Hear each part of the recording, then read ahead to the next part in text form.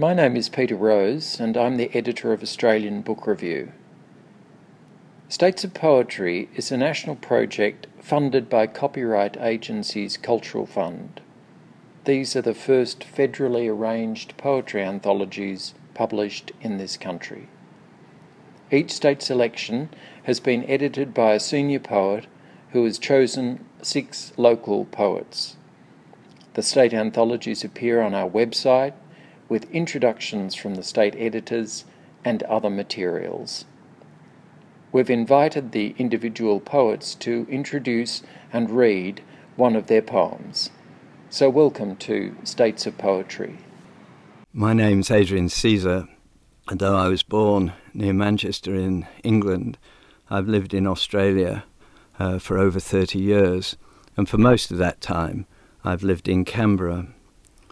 I think of my recent work as poems of grief and blessing, as they arise from directly personal experience over recent years. That experience encompasses the death of my sister in 2013, suddenly and in difficult circumstances. At the same time, I was celebrating the arrival of my second granddaughter, and I suppose, like many people, I've found my granddaughters a source of enormous joy and energy. Of course, in writing the work, as with all poetry, perhaps it begins with the personal, but you hope that the work transcends its origins in order to speak to other people. But of course, I can't tell if that's working. I hope it is. Anyway, here are the 2 poems. The first is Charlotte's Grace for my granddaughter. Coming in with stones from the garden, your first impulse is to make them shine. Washing rocks, you call it, and give them full treatment, soap and flannel and rinse. Your 3-year-old hands and eyes intent, absorbed. And this not a one-off game. It becomes a favourite, as if to establish your own ritual. You show the specimen to me gleaming. In your eyes and palm the offer of a gift.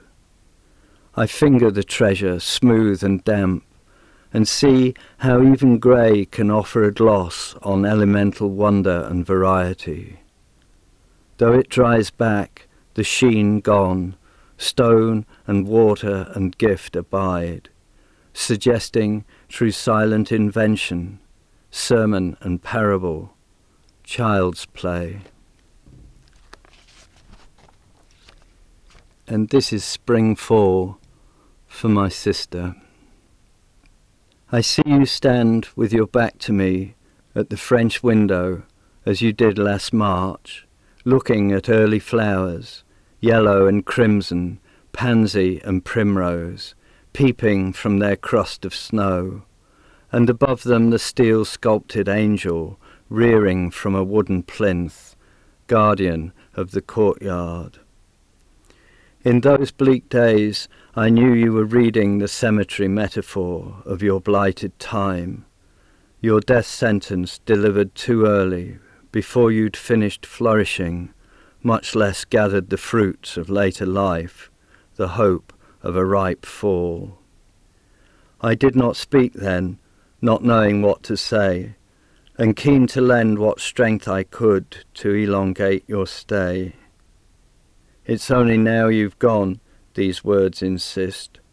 Should I have spoken, and what said?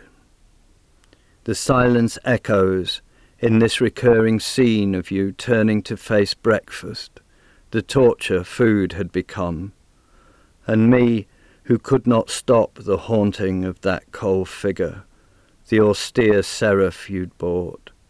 Body and wings, 3 curved scimitars, surmounted by a featureless ball-bearing head, apt messenger of death in spring, an angel built to last, terrible, hard and comfortless.